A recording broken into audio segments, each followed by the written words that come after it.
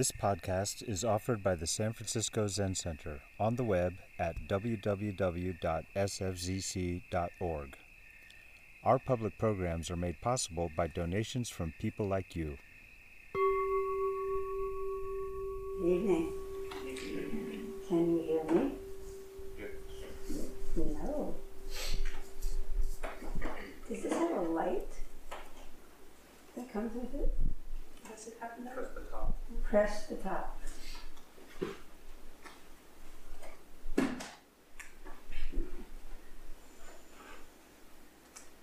Okay. I actually don't know when I'm supposed to stop anyway. What time? When am I supposed to stop? Like 8:30, I 8:30? think. Mm-hmm. Okay. Yeah, around 8:30. Okay.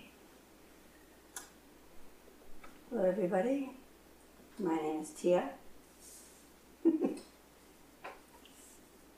Can you really hear me? Yeah. Okay. All right, so I would like to thank Lauren and Linda to start with to let me come practice with you. I appreciate it. Appreciate it a lot. And everyone has been so kind to me. I feel very welcome and thank you. Appreciate it. Thank you. Thank you so much for being here. Okay. Awesome. I was sitting out on the bench, but on the bridge, sitting on the bench in the bridge, and I was gazing at the hill across. I bet a number of you do that. It's kind of gazing practice. Do you do that? Sit on the bench and yeah. I sit on the bench and I look across the hill and I just sort of gaze to the other side of the hill and I let my mind just, because it's so quiet here, so my mind gets really quiet and yesterday there was a thought that came to my mind as I was gazing, and the thought was, it was a sentence, the last sentence of a letter that Virginia Woolf wrote by hand to her husband. It was a goodbye letter. It was the last thing she wrote, actually, before she committed suicide. It's a beautiful letter of love and appreciation, and sad because she said goodbye to him. But the last few lines that popped into my head was, to know life. To know life and to put it down. That's what I remembered it said. I looked it up, so I'll share it with you. It actually says, to look life in the face, always, to look life in the face, and to know it for what it is, at last, to love it for what it is, and then to put it away. To know life. What do you think it means to know life?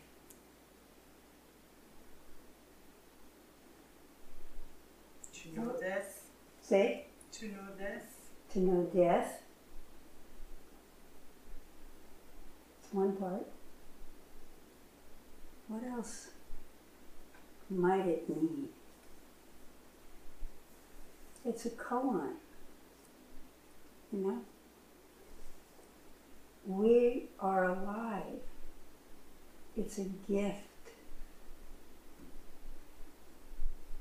What does it mean to really know life deeply, thoroughly? Does it mean to get the right job, have the right partner, accumulate the right things, fail miserably, reject it, fight with it, ignore it? What does it mean?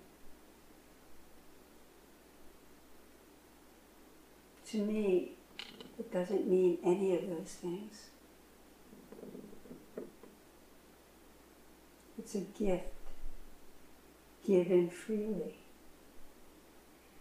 No one person's life is more or less than another. No one.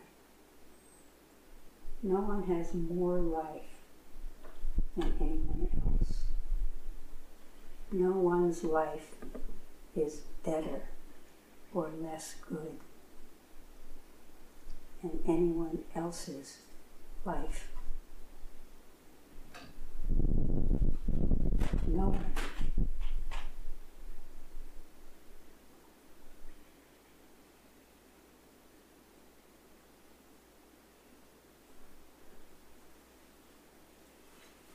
But it's not so simple, is it? Don't we make it complicated? Don't we?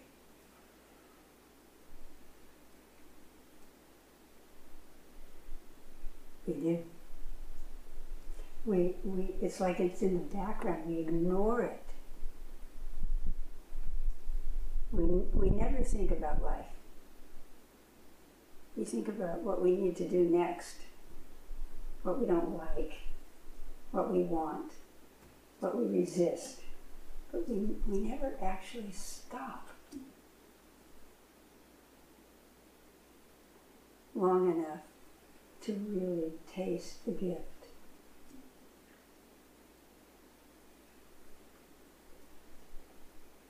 In my very humble opinion, this is what I think we're doing here.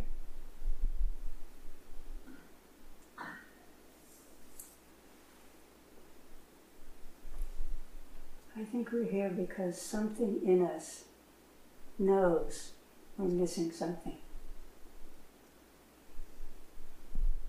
And we can hear that call. Hey, just a second. I'm here. I'm you. Can we say hello a little bit before you rush off to do something better?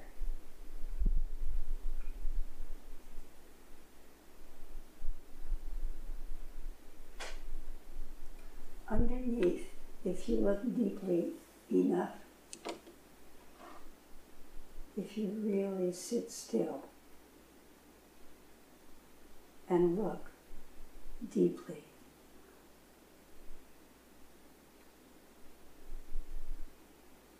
the only thing that's down there is a wisp. I like to say like a gossamer veil. It's almost not even there. It's like a vague sort of perfume. It's so not there. It's the smallest, tiniest little I am. That's all. Just a little teeny I am. Oh my God. It's a miracle that we're here at all, that anything is here at all. It comes out of vast nothingness. all potential arising. That's what we are. And on top of that, is evanescent the right word? On top of that evanescent, ungraspable mystery, I am. This beingness that we get to notice, enjoy maybe a little bit, to know it. We pile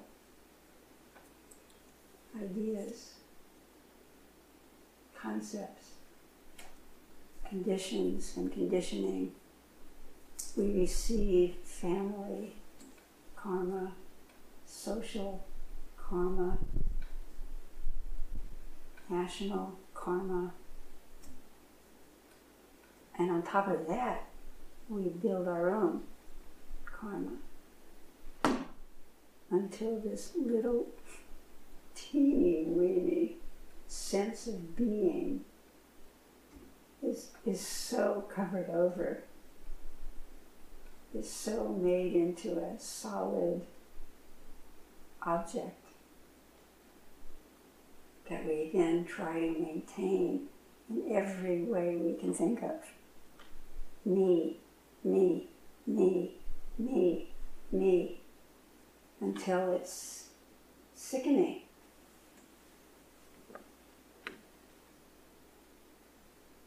Me, me, me, me, me, me, me, me.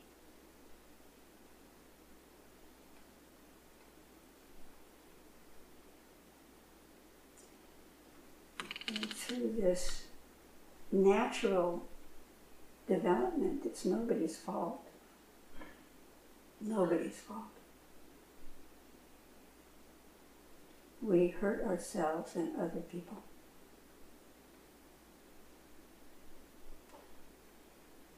Pain comes with life. Cannot avoid it. Suffering, optional. And that's why we're here. Suffering is optional. Optional.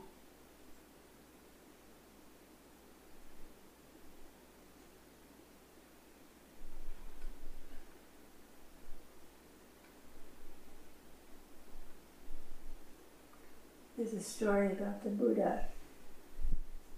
He was talking with his disciples and explaining to them the practice of looking at our suffering. That is the practice. I'm sorry to say. We have to go into the fire. You want to look at what is causing your suffering and unpack it. You want to look at how you built separation and unpack it. Separation is painful. It's built on painful thoughts and activity and emotional reactivity. So we have to go there and become that pain and know it for what it is. All of its machinations, all of its shape-shifting, all of its strategies. And not just once, but many times in each particular identity until you see all of it, all of the different, each one clearly, until it dissipates. Because there's nothing there, it doesn't exist.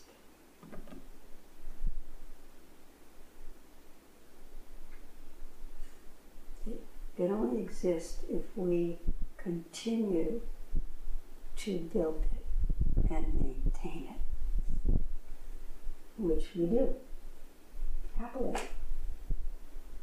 sometimes suffering is the most familiar me that we have.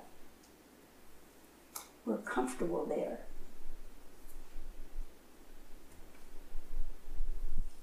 We have to not be so comfortable with it.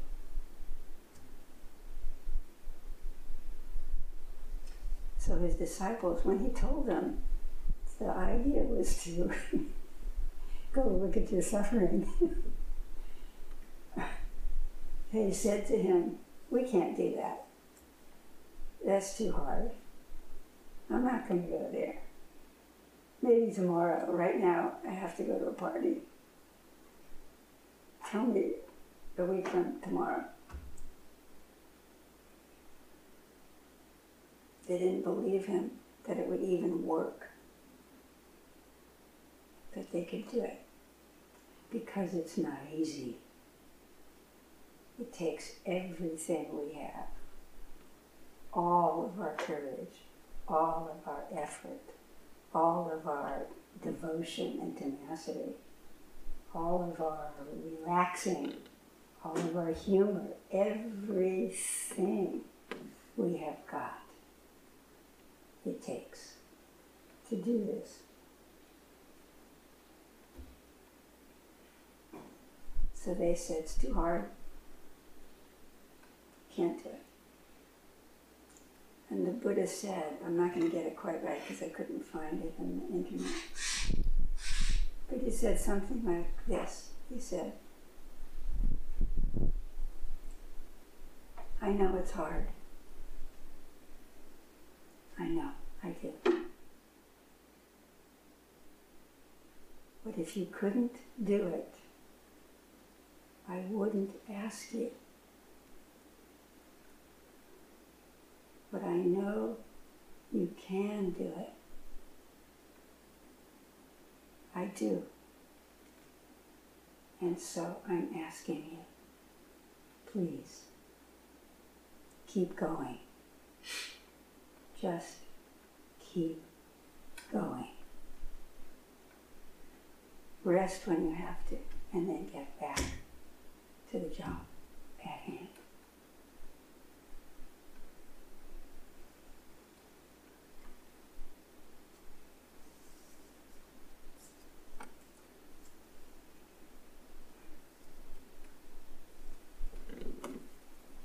This was that story.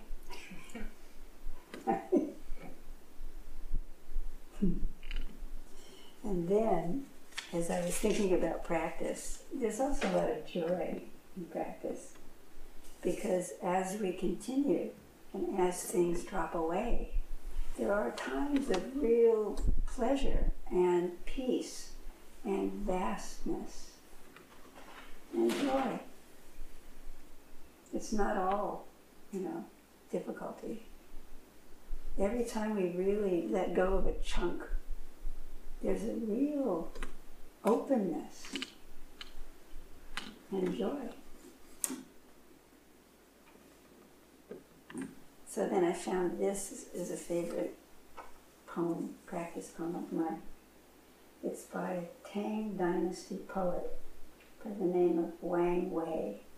The Tang Dynasty is classic Zen. Most of the great koans and great teachers come to us from the Tang Dynasty. This is the poem.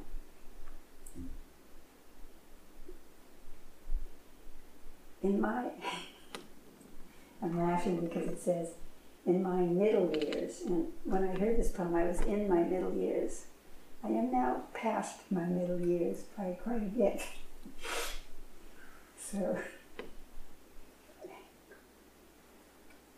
anyway, in my middle years, I've become rather fond of the way. I make my home in the foothills of Tassajara mountain.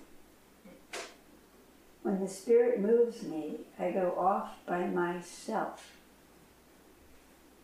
to see things that I alone must see. I follow the stream to the source. I follow the mind stream to its source. And sitting there, I watch for the moment the clouds come up. Or I may meet someone and talking and laughing, forget about going to the Zendo. This too is the path. You know? Our work is to follow the mind stream back to the source, watching the thoughts, the emotions, the energy come up.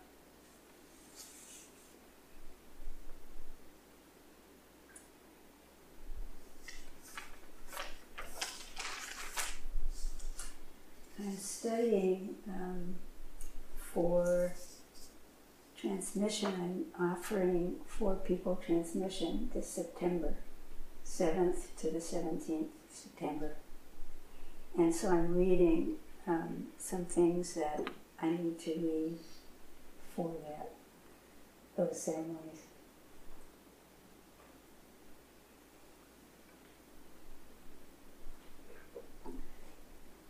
So one of the things that we study, you may be familiar with it, the 5 ranks of Tozan.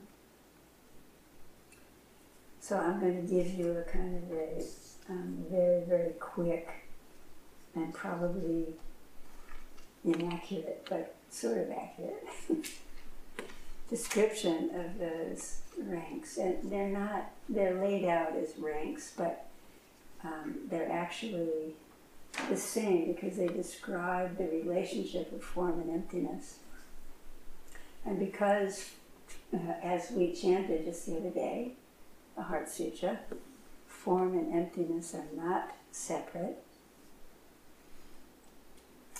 All of these ranks are within that understanding of wholeness, of life, the nature of life, holding both the emptiness and the form.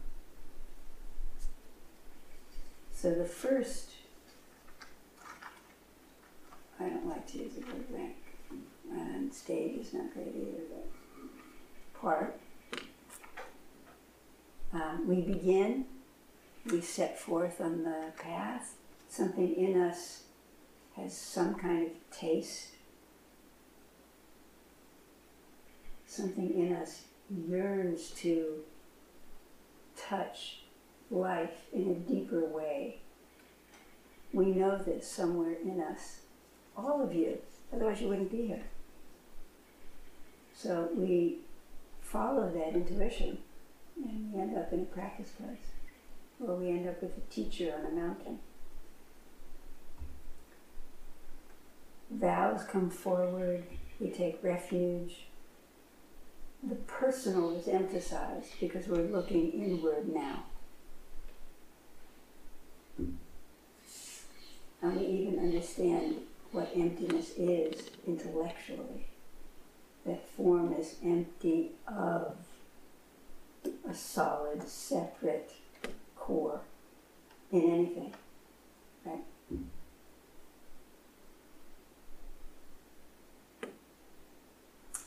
And then sometimes there's some kind of what we call kensho, or some kind of an opening, or some kind of a taste. And we make a shift from feeling like our body-mind, we are feeling identified with a body-mind, to identifying with basically awareness. But there's still a me in it.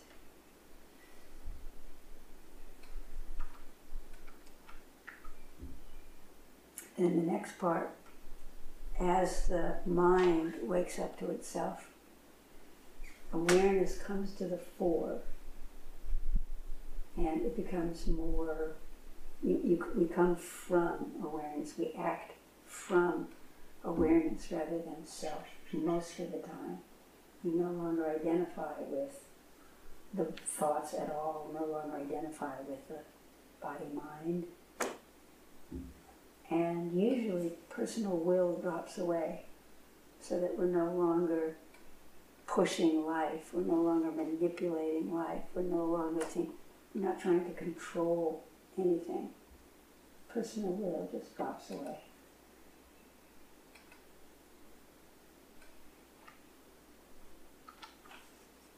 And anger also, hurtful anger, falls away. It's the first thing that falls away. First big chunky thing that falls away of the three poisons.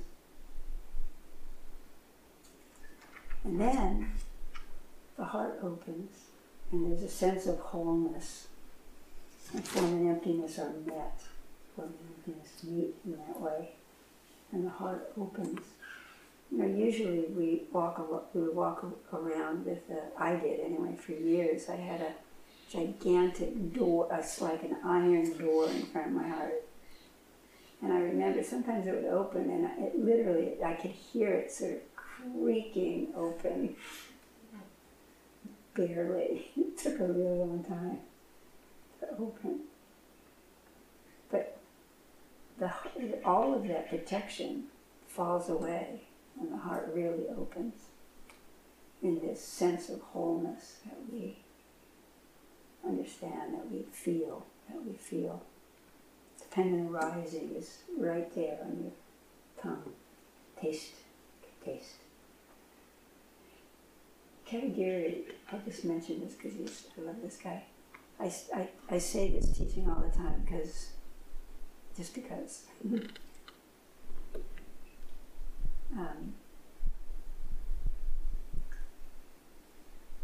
At this place, we always see both sides now, form and emptiness. So Katagiri used to say that when someone does something difficult that is not paying attention to the three pure vows, or three pure vows. For example, if somebody abuses a child, it's a good example, you take the person immediately away from that situation, usually the adult, right? But because almost always adults are who abuse, are themselves abused, have been themselves abused, you do it with understanding. It's a codependently arisen event. You don't have to blame someone with a whip. Dependently co-risen event. But you take the child away. Boundaries clear.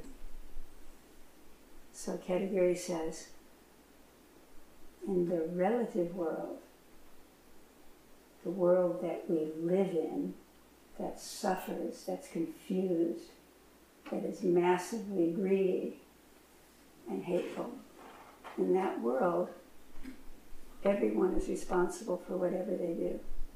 Nobody is forgiven. We are absolutely responsible. And at the same time, if we understand dependently co-risen events, that the entire universe literally had to come together for this particular event to happen, everyone is forgiven. Everything. There was no one there to do it. The universe was the actor, is the actor, even now.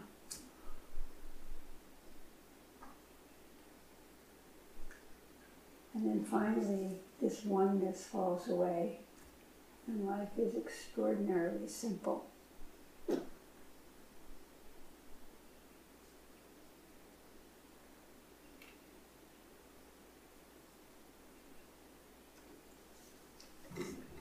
In that place, grasping goes,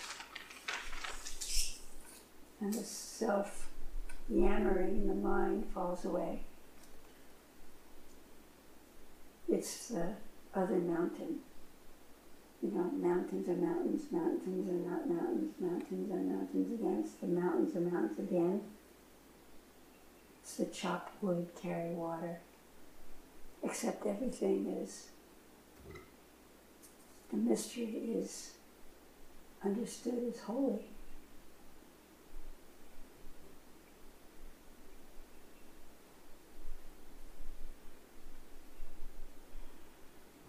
In that place, we know nothing is lacking. That's the most, I think, interesting point. Finally, life is enough.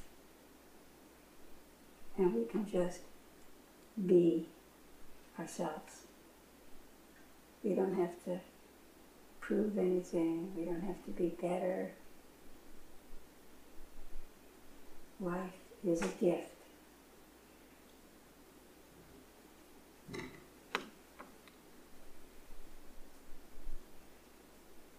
Life is a gift. And when we're ready, hopefully, we're able to know it deeply and thoroughly, and then put it down.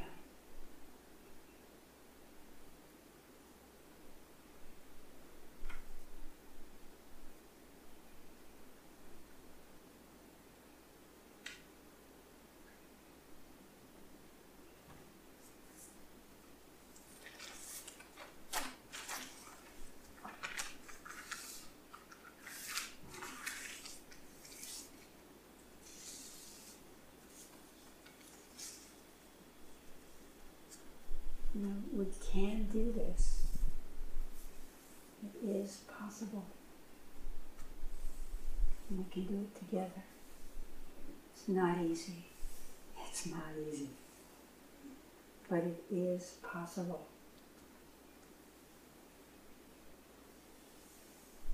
So, I wish you all everything, that you have everything that you possibly need and use, and find your way so that when time for you to put down life, that it will have been enough and you can let go. Thank you for listening to this podcast offered by the San Francisco Zen Center. Our Dharma talks are offered free of charge, and this is made possible by the donations we receive. Your financial support helps us to continue to offer the Dharma. For more information, visit sfcc.org and click Giving.